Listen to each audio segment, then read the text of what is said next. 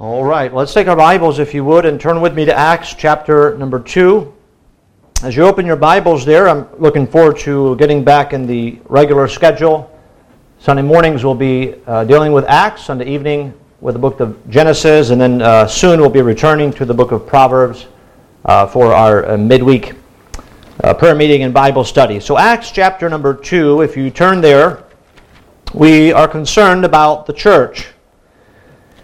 And particularly in answering this question, are we like the believers described in the book of Acts? And particularly when we find what happened to about 3,000 people in Jerusalem at the Feast of Pentecost who trusted Christ as their Savior, who became Christians. The same people who had cried out, "Crucify Him," are the same people who became Christians. And we find that their lives have completely changed. And we look at this church, and I believe that we must pattern ourselves after the first century church. We are not interested in 21st century Christianity. We have to be interested in first century Christianity. And so in Acts chapter 2, notice verse 37, the Bible says, "When they heard this, they were pricked in their heart, and said unto Peter and to the rest of the apostles, Men and brethren, what shall we do? Then Peter said unto them, Repent and be baptized every one of you in the name of Jesus Christ for the remission of sins, and ye shall receive the gift of the Holy Ghost. For the promise is unto you and to your children and to all that are afar off, even as many as the Lord our God shall call. And with many other words did he testify and exhort, saying, Save yourselves from this untoward generation. Then they that gladly received his word were baptized, and the same day there were added unto them about 3,000 souls. And they continued steadfastly in the apostles' doctrine and fellowship, and in breaking of bread, and in prayers. And fear came upon every soul, and many wonders and signs were done by the apostles, and all that believed were together and had all things common, and sold their possessions and goods, and parted them to all men as every man had need. And they, continuing daily with one accord in the temple, and breaking bread from house to house, did eat their meat with gladness and singleness of heart, praising God and having favor with all the people. And the Lord added to the church daily such as should be saved." I would like to draw your attention to verse 42. We have looked at a number of items, and perhaps the first that are mentioned right after these people had been saved, baptized, joined the church. What were they involved in? What did they do? And we noted first is mentioned they continued in the apostles' doctrine. Then the second thing we find is that they continued steadfastly in fellowship. And now the third involvement that was part of their life, the life of the church, is, and they continue steadfastly in breaking of bread. And I want to preach this afternoon on continuing steadfastly in breaking of bread. Now, as I mentioned earlier, we are approaching our text by asking ourselves this one question: are we like the believers described in the book of Acts? And this question, I believe, forces us to come to a place of self-examination, but also of an examination of our church. What is it that the church needs today? What is it that this church was doing in Acts chapter 2? Do we not need, we do not need to come up with some new idea what the church is supposed to do, or some new program. The only change that is needed has to be, and always must be, a return to the Word of God. When people talk about, well, we need a revival, I believe the revival we need is a revival back to God's Word. Countless articles and blogs, as I mentioned last week, are being written about how to adapt the church to the 21st century.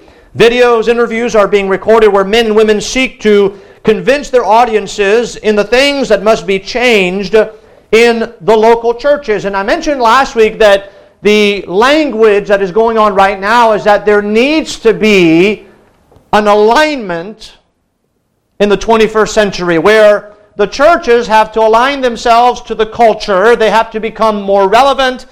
They must have facilities that are accommodating to all, and all those things, and that is the thrust of the emphasis. But if there's any alignment needed, it is an alignment to the Word of God. What the church needs in the 21st century is not to become relevant to the culture, but we have to have a revival back to the Scriptures. The church will always make a fool of herself by trying to impress the culture. We are not commanded to be fools for the culture. We are commanded to be fools for Christ. Now, when we come to Acts chapter 2, the local church is brought in focus, and that's what happens.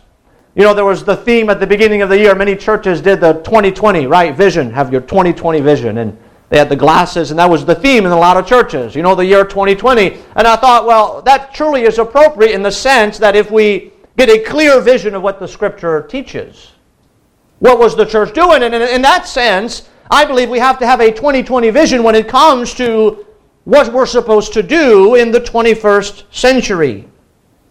What did this church do?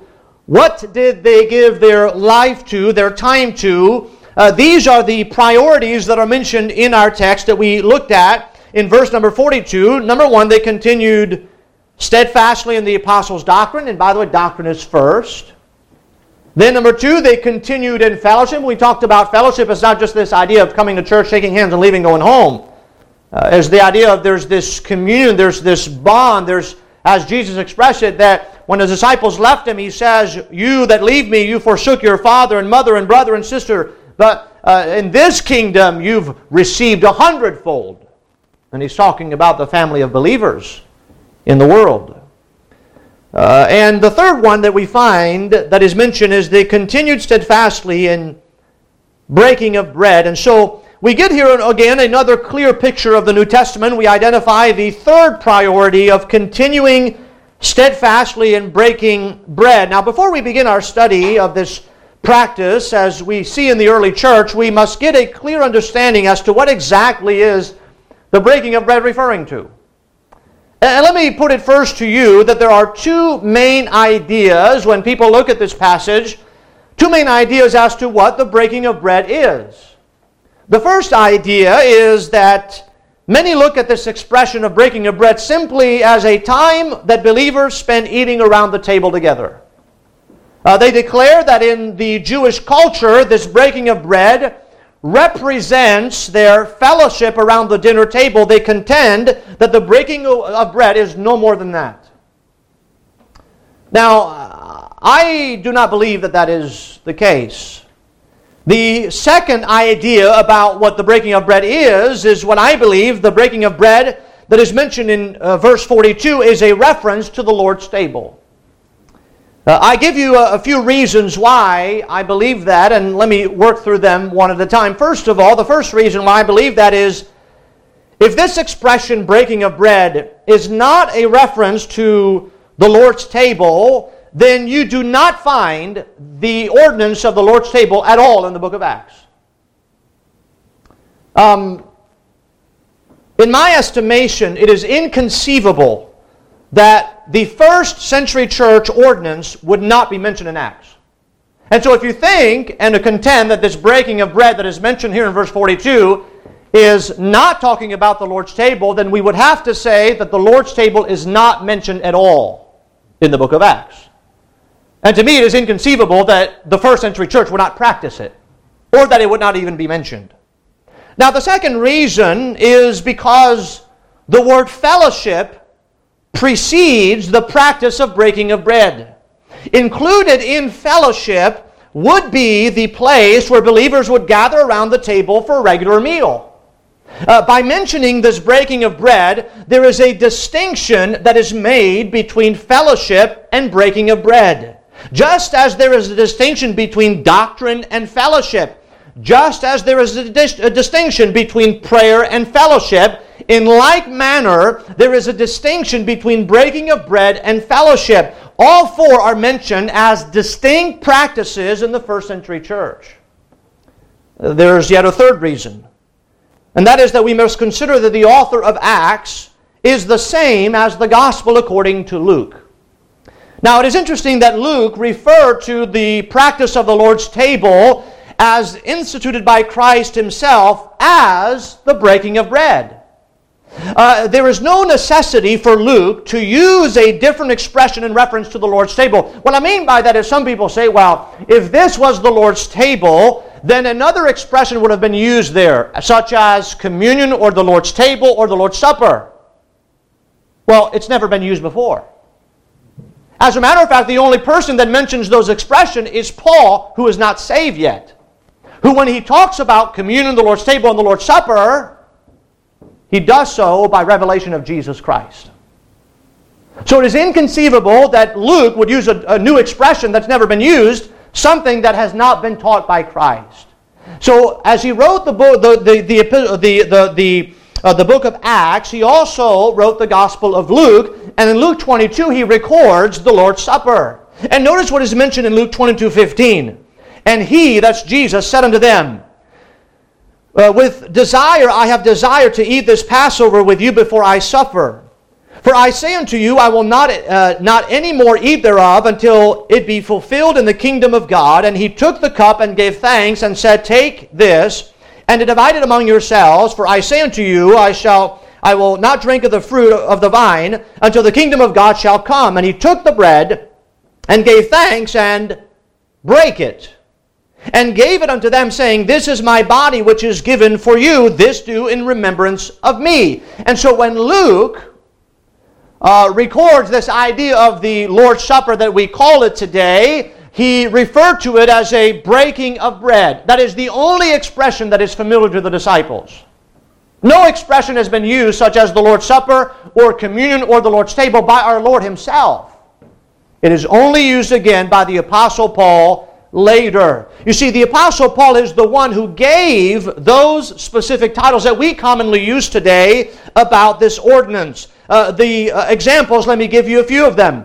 1 Corinthians chapter 10, verse 16. Paul writes and he says, the cup of blessing which we bless, is it not the communion of the body of the blood of Christ? The bread which we break, is it not the communion of the body of Christ? So there he uses the word communion in the idea of breaking of bread. So he links this breaking of bread with the communion table. That is the first time that is done. It is not done in the Gospels. It is not done in the book of Acts. But there the breaking of bread by Paul is put in connection with this communion. Later in 1 Corinthians 10:21 he says, ye cannot drink of the cup of the Lord and the cup of devils. Ye cannot be partakers of the Lord's table and of the table of devils. So he referred to in that case as the Lord's table. And then there's another one in 1 Corinthians 11:20 when he says, when ye come together therefore into one place, this is not to eat the Lord's Supper. And so the three expressions that we commonly use today, such as communion, the Lord's Supper, and the Lord's table, were all used by the Apostle Paul dating after when the book of Acts, in Acts chapter 2, was written and the practice of the early Christians.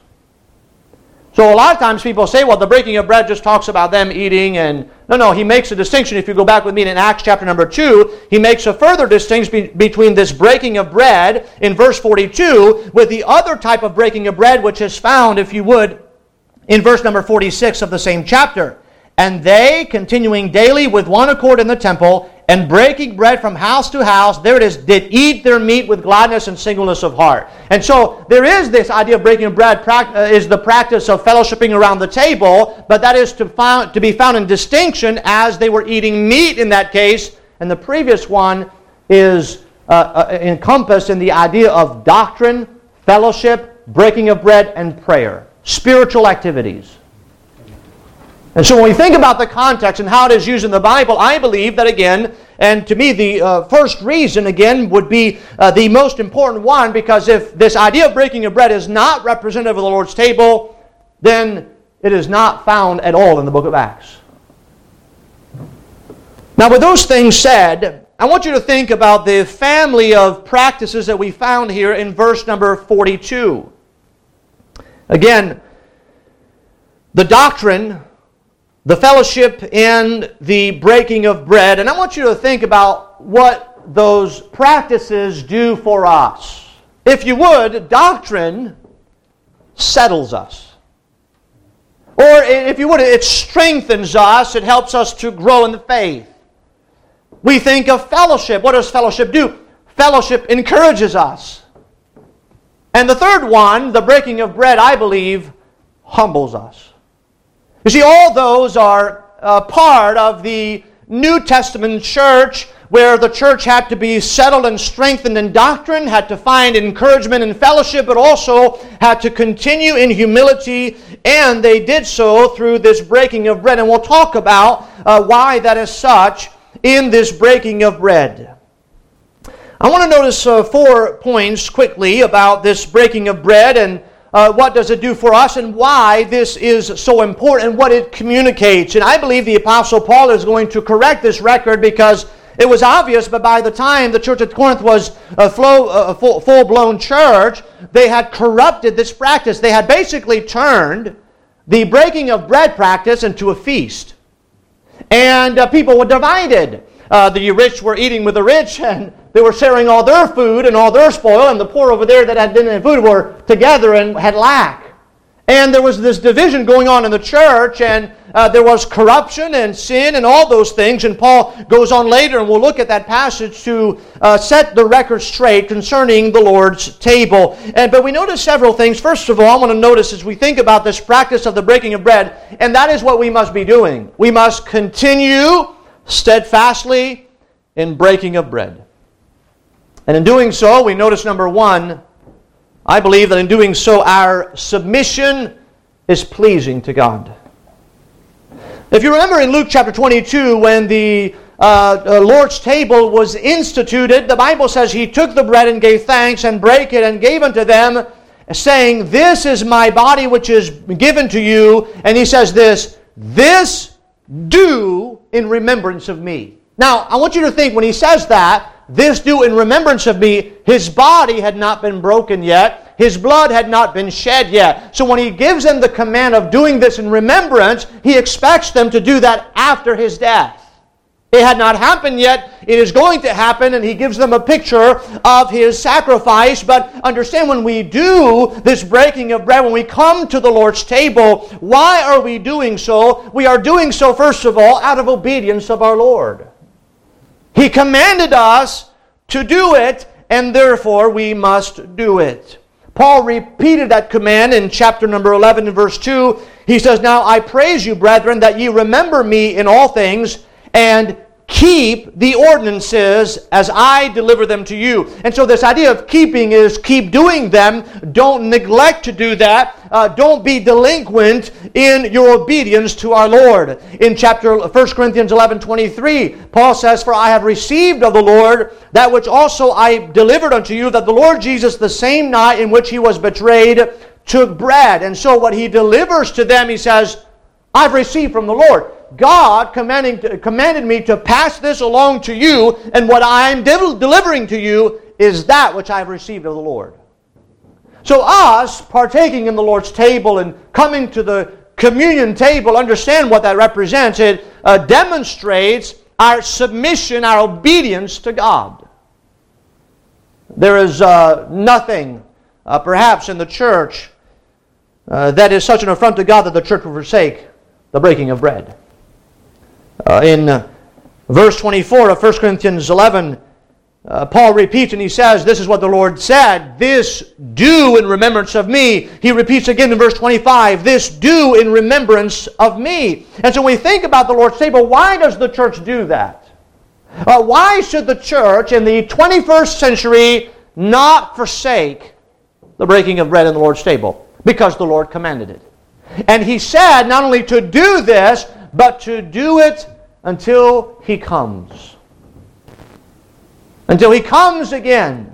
And so this command again is to be propagated throughout the centuries, throughout church history, until the Lord comes again. It is in obedience to His command. It is our submission that is pleasing to Him. And we must understand today, we ask ourselves today, a lot of times people, they promote their church and they say, "Hey, what do you do at your church?" And then they list a bunch of things. Well, we have a park for the kids to play with during church, and we have this activities there on Tuesdays, and on Saturdays we have and they describe all types of activities. And I believe that if we would describe our church, First Day Baptist Church, may our church be a biblical church. What do you do at your church? Well, we continue in doctrine. We study God's Word, and we want to be settled in what the Word of God teaches. We want to be in fellowship with the believers and have this this communion, this fellowship with believers, and we break the bread. We partake of the Lord's table. We remember what the Lord did for us, and we do that faithfully. That's what we do. Or at least that's what we should do. That's what the church ought to be doing. Well, why do you do that? Because we want to submit ourselves, and in doing so we want to please the Lord. So our submission is pleasing to God. But number two, we see when we partake of the Lord's table, when we come to this breaking of bread, our salvation is proclaimed.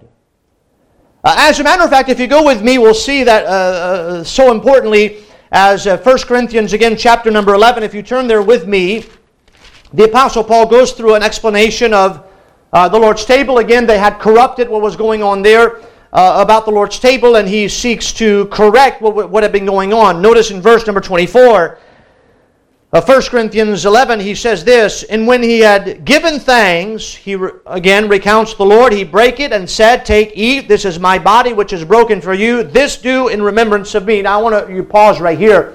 Paul had said earlier in this chapter, "The thing I delivered you, I've received from the Lord." Paul was not present in the upper room when Jesus Christ instituted the Lord's Supper. So what Jesus Christ is communicating there through the Apostle Paul is by direct revelation from God. And so he says this is why, and amazingly, it reflects the record of the Gospels and what had taken place there. And so we find here, he says, he brake it, he said, "Take, eat, this is my body which is broken for you. This do," and here it is, "in remembrance of me." Verse 25 again, "After the same manner also he took the cup when he had supped, saying, This cup is the New Testament in my blood. This do ye as often as ye drink it in remembrance of me." In verse 26, he uses a different expression to talk about the idea of the Lord's table. And he says, "For as often as ye eat this bread and drink this cup, ye do show the Lord's death till he come." So when we think about this breaking of bread or coming to the Lord's table, what happens? Well, why do we do this? Because when we do this, our salvation is proclaimed. There is something that happens among us. We are remembering something. We are not only remembering something for ourselves, but we are also showing something to the world. There's really two things that happen. We remember ourselves and we show something to the world. We are declaring something. Well, the Bible gives us a pretty clear record as to what we should be remembering. Here, he says that the cup represents the blood that was shed for our sins. The bread that is broken represents the body of Christ that was broken. He talks about verse 25, the cup is the New Testament in my blood. In verse number 24, he says the bread that he brake, this is my body which is broken for you. This do in remembrance of me. And so we have the body of Christ that is broken, and the cup which is the fruit of the vine, the blood that was shed for our sins. Galatians 3:1 tells us, Jesus Christ hath been evidently set forth, crucified among you. In Matthew, we'll go through Scripture here in Matthew chapter 28, if you turn there with me, in the Word of God, in Matthew 20, Matthew 20, 28, Jesus here, again, before his death, said, "Even as the Son of Man came not to be ministered unto, but to minister," and here it is, "and to give his life a ransom for many." And so Jesus Christ, even before his death, he announced that he came not to be ministered unto, but to minister and to give his life a ransom for many. If you go to 2 Corinthians chapter number 5, in 2 Corinthians chapter number 5, he explains what the Lord Jesus Christ did. Notice 2 Corinthians 5, we pick it up in verse number 19. The Bible says here, "To wit, that God was in Christ reconciling the world unto himself, not imputing their trespasses unto them, and hath committed unto us the word of reconciliation. Now then, we are ambassadors for Christ, as though God did beseech you by us. We pray you in Christ's stead be reconciled to God. For he, that's God, hath made him, that's Christ, to be sin for us, who knew no sin, that we might be made the righteousness of God in him.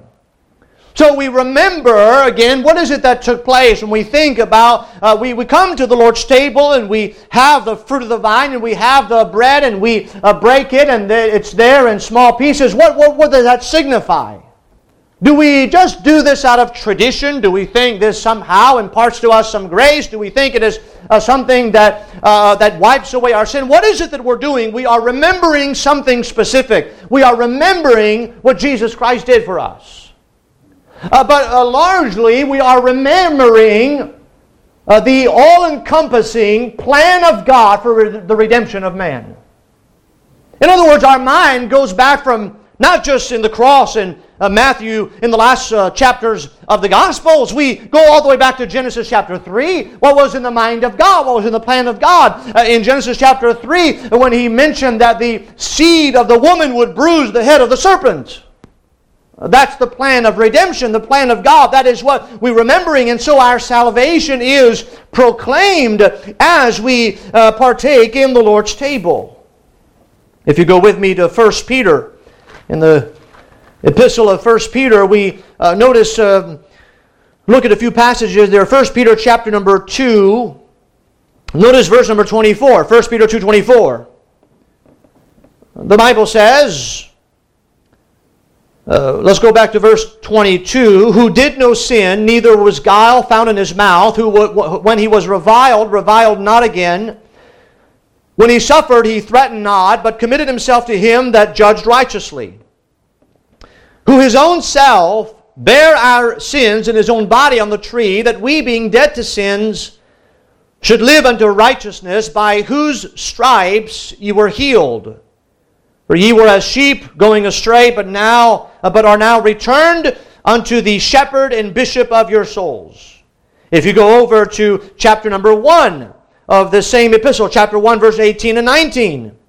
For as much as ye know that ye were not redeemed with corruptible things, as silver and gold, from your vain conversation received by tradition from your fathers, but with the precious blood of Christ, as of a lamb without blemish and without spot, who verily was foreordained before the foundation of the world, but was manifest in these last times unto you, who by him do believe in God, that raised him up from the dead, and gave him glory, that your faith and hope might be in God. And so we have this theme all throughout the New Testament epistles of this remembrance, if you would. What is it that we remember? What is it that we contend for? What is it that we proclaim up on the mountaintop for everybody to know? We proclaim the death of Christ, the plan of God of redemption for the sins of man.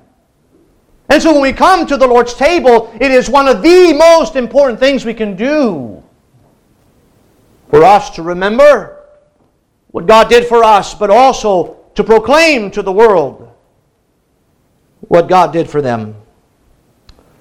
You know, perhaps that is why the Apostle Peter said, we preach not ourselves, but Jesus Christ.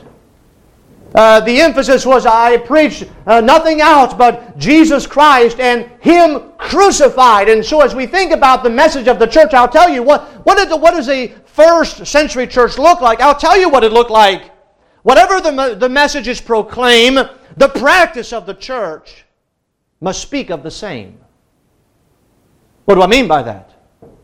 Well, the preaching of the cross is what we proclaim, but what do we do in practice?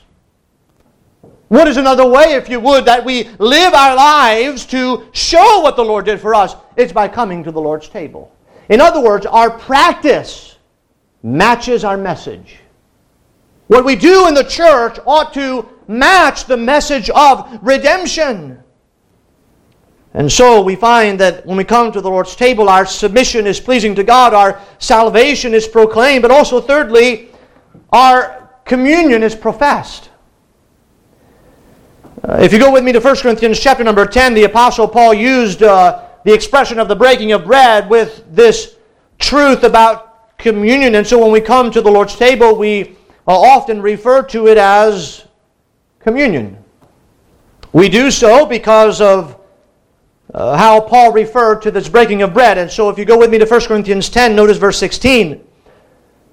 Paul says, "The cup of blessing which we bless, is it not the communion of the blood of Christ? The bread which we break." So see, linking the practice in the book of Acts, the breaking of bread, the bread which we break, we do this consistently. Well, what does that represent? What is it about? Is it not the communion of the body of Christ? Now, the word communion is an interesting word. It simply means this, fellowship. It means that there is if you think about relationships generally speaking, you can be married to your wife, to your spouse, and you can be married to your husband, and we understand that that is a relationship, and that relationship is there, and we understand in the sense that if you have an argument and you get upset with each other, your fellowship may be broken, but you're still married. Right? Yes, nod your head, so make sure that we all have the same basic understanding about marriage. It is the same with our children. We may have differences with our children. There may be a time when there is a severance in fellowship, but that doesn't change the relationship. They're still your children. And so in the same way, we may not always have that communion with them, that fellowship with them, and so we often would seek to reconcile that relationship, whether it be between a spouse, a husband and wife, or between a parent and a child. We seek to reconcile so that we can once again have fellowship. What happens when there's this division? You don't talk to each other anymore. Or if you do, it's short and it's kind of stern. But once the fellowship is or the fellowship returns, now there's kind of freedom in the conversation. There's an openness once again. There's communion. So although we are saved and our sins have been forgiven and they're never to be remembered again, we understand that our fellowship with God can be broken. And the Apostle Paul writes to the church at Corinth before he goes to chapter number 11 and goes in detail about the Lord's table, and he says that this bread that we break, is it not the communion of the body of Christ? That's what it represents. In other words, when we partake of the Lord's table, we are saying there's nothing between, as the song puts it, there's nothing between my soul and the Savior. Well, that's a big statement, isn't it? Nothing between us. If we go to 1 Corinthians chapter number 11, notice as we work our way through this passage, let's pick it up in verse number 18. The Apostle Paul here is trying to explain the Lord's table and how they had corrupted and what they were doing. And notice in 1 Corinthians 11, verse 18, "For first of all, when you come together in the church, I hear that there be divisions among you, and I partly believe it. For there must be also heresies among you, that they which are proved may be manifest among you. When you come together, therefore, into one place, this is not to eat the Lord's Supper. For in eating every one taketh before other his own supper, and one is hungry, and another is drunken." What? "Have ye not houses," that's verse 22, "have ye not houses to eat and to drink in? Or despise ye the church of God, and shame them that have not? What shall I say unto you? Shall I praise you in this? I praise you not." So you see here, we know that this breaking of bread, this communion, is not the Lord's. That is not this idea of, well, we come and we eat together. No. As a matter of fact, the church at Corinth had corrupted that practice and had turned it into a fellowship. And the Apostle Paul says, don't you have houses to eat in? If you want to do a full-blown meal, don't you do that at your house? Why are you coming to the church and saying that we're partaking of the Lord's Supper, but yet you're having this feast? He goes on to say, verse 23, "For I have received of the Lord that which also I delivered unto you, that the Lord Jesus, the same night in which he was betrayed, took bread, and when he had given thanks, he brake it and said, Take, eat, this is my body which is broken for you. This do in remembrance of me. After the same manner also he took the cup when he had supped, saying, This cup is the New Testament in my blood. This do ye as often as ye drink it in remembrance of me. For as often as ye eat this bread and drink this cup, ye do show the Lord's death till he come." Notice verse 27. "Wherefore, whosoever shall eat this bread and drink this cup of the Lord unworthily shall be guilty of the body and the blood of the Lord. But Let a man examine himself, and so let him eat of that bread and drink of that cup. For he that eateth and drinketh unworthily eateth and drinketh damnation to himself, not discerning the Lord's body. For this cause many are weak and sickly among you, and many sleep. Why? Because they were partaking of the Lord's table unworthily. Verse 31, for if we would judge ourselves, we should not be judged. You see, they were ignoring sin. And so God dealt with sin. And here Paul says, if you had dealt with your own sin, God would not have to deal with your sin. Verse 32, but when ye are judged, ye are chastened of the Lord, that ye should not be condemned with the world. Wherefore, my brethren, when ye come together to eat, tarry for one another. And if any man hunger, let him eat at home, that ye come not together unto condemnation, and the rest will I set in order when I come. So see, the problem is that their understanding of the communion table, the understanding of the Lord's table was this ideal, hey, let's all come and feast together. And he says that's not appropriate. When you come together, you do so to remember the Lord's death. And when you come to this table, what you're doing here is you're claiming or you're proclaiming that you have fellowship with Jesus Christ, that you have communion with Him, that there's nothing between you and Him. But when you come to this table, make sure, above all else, that you examine yourself, that there is no sin, unrepentant sin in your life. Don't come to this place in an unworthy manner. And so when we come to the Lord's table, this breaking of bread, our communion with the Lord is professed. But there is yet one more thing that we notice, and that is, to review, our submission is pleasing, our salvation is proclaimed, our communion is professed, and lastly, our humility is preserved. If we go back to Acts chapter number 2, it is interesting to find the section in which the breaking of bread is found. Remember, doctrine is first. Then this fellowship. Doctrine for us to be settled, for us to be strengthened, this fellowship for us to be encouraged. But now we come to the breaking of bread, and I mentioned earlier that this breaking of bread humbles us. Doctrine strengthens, settles us. Fellowship encourages us. Breaking of bread humbles us. In Galatians chapter 6, verse 14, Paul writes and he says, God forbid that I should glory save in the cross of Christ, of the Lord Jesus Christ, by whom the world is crucified unto me, and I unto the world. You see, there is nothing that so humbles us as to the coming to this table, to this breaking of bread, to this communion table, to the Lord's Supper. When you think something of yourself, you tend to divide yourselves among others. But when you come to this table, you are humbled. Can any man come to the Lord's table and put his nose in the air and think himself to be something when he is nothing? Because that is what the table reminds us of, that we are nothing.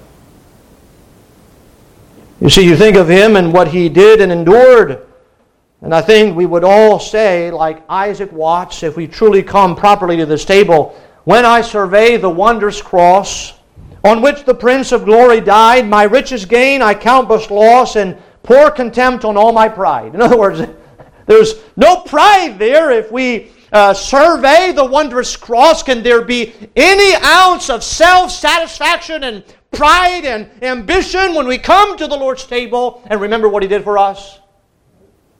No. He goes on to say, forbid it, Lord, that I should boast save in the death of Christ my God.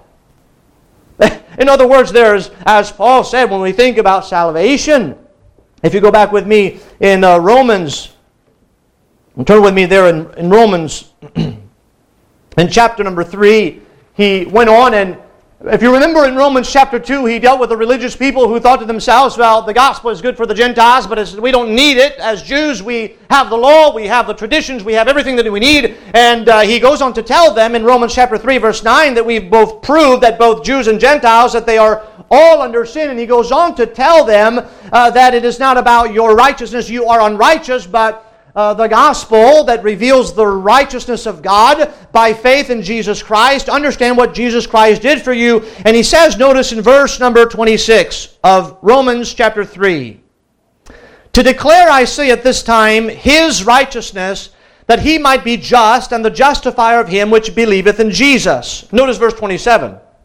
If we understand everything that he said, where is boasting then? It is excluded. By what law? Of works? Nay, but by the law of faith. Therefore we conclude that a man is justified by faith without the deeds of the law. Is he the God of the Jews only? Is he not also of the Gentiles? Yes, of the Gentiles also. Seeing it is one God which shall justify the circumcision by faith and uncircumcision through faith. Do we then make void the law through faith? God forbid, yea, we establish the law. And so notice as he talks about this wonderful plan of redemption, this wonderful salvation that is, as he says in chapter 3, it is the righteousness of God. It is the remission of sin.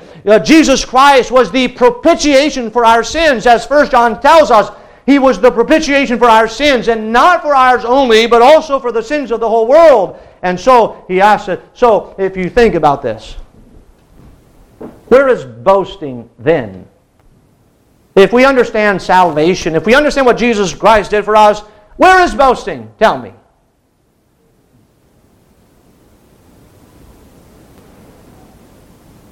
There can be no boasting. It's not possible. Why? Because what is salvation?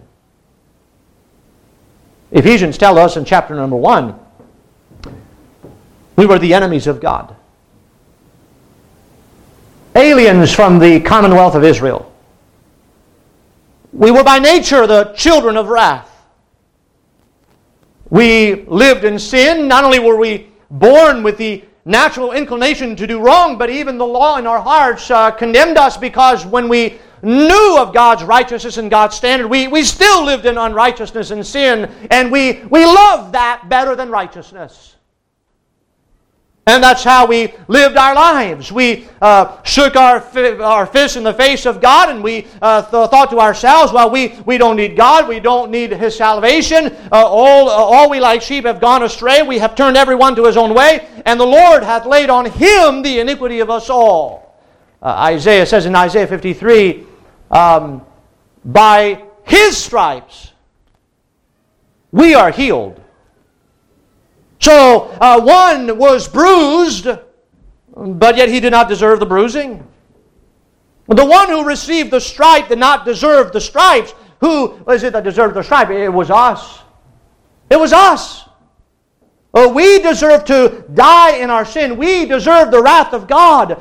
We deserve the wrath of God that is to be poured out, that as we lived our lives, the longer we lived our life, the higher the wrath of God was mounting against us, and yet His mercy kept getting greater and greater as He extended us so another day to breathe, another day to live this life in sin and reproaches and iniquity, and yet in His love He sent His Son Jesus Christ to die for our sins. And when we were yet in sin, when we were ungodly, God sent His own Son in the likeness of sinful flesh, and for sin He condemned sin in the flesh. He became sin for us who knew no sin, that we might be made the righteousness of God in Him.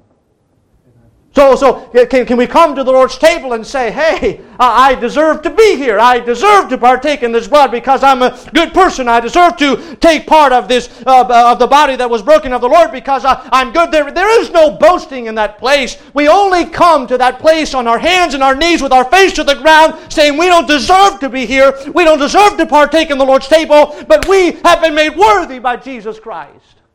And so we come humbly. How necessary is that for the church? You see, our natural course, once we get saved, is to immediately in ourselves, there's an awakening pride every day that just mounts up on the saddle and takes off. And so we have to constantly be reminded that we are nothing without God. You know, we could probably spend a few hours and we could all come here and parade through this platform, and we could all, and we won't, but we could all describe, but perhaps in some degree, what our life was like before we got saved. And you could go on and list all the things that you were involved in, and you knew those things were godly, and yet you still did them. And yet that was when God loved you. God never loved you because you became righteous. He loved you when you were yet sinner. And so we would come here and parade, and we would say all the things that we've done in our lives that removed us from the face of God, and yet no matter how much sin was there, for all of us, God redeemed us through the blood of Jesus Christ. And so when the church in the first century, when these people, remember, these people who had shouted, "Crucify him, give us Barabbas, but crucify him,"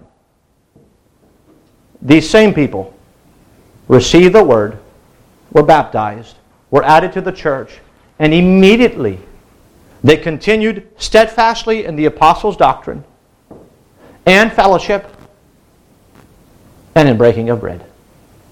So you see a people strengthened by the word. You see a people encouraged by their fellowship. And you see a people humbled by the breaking of bread.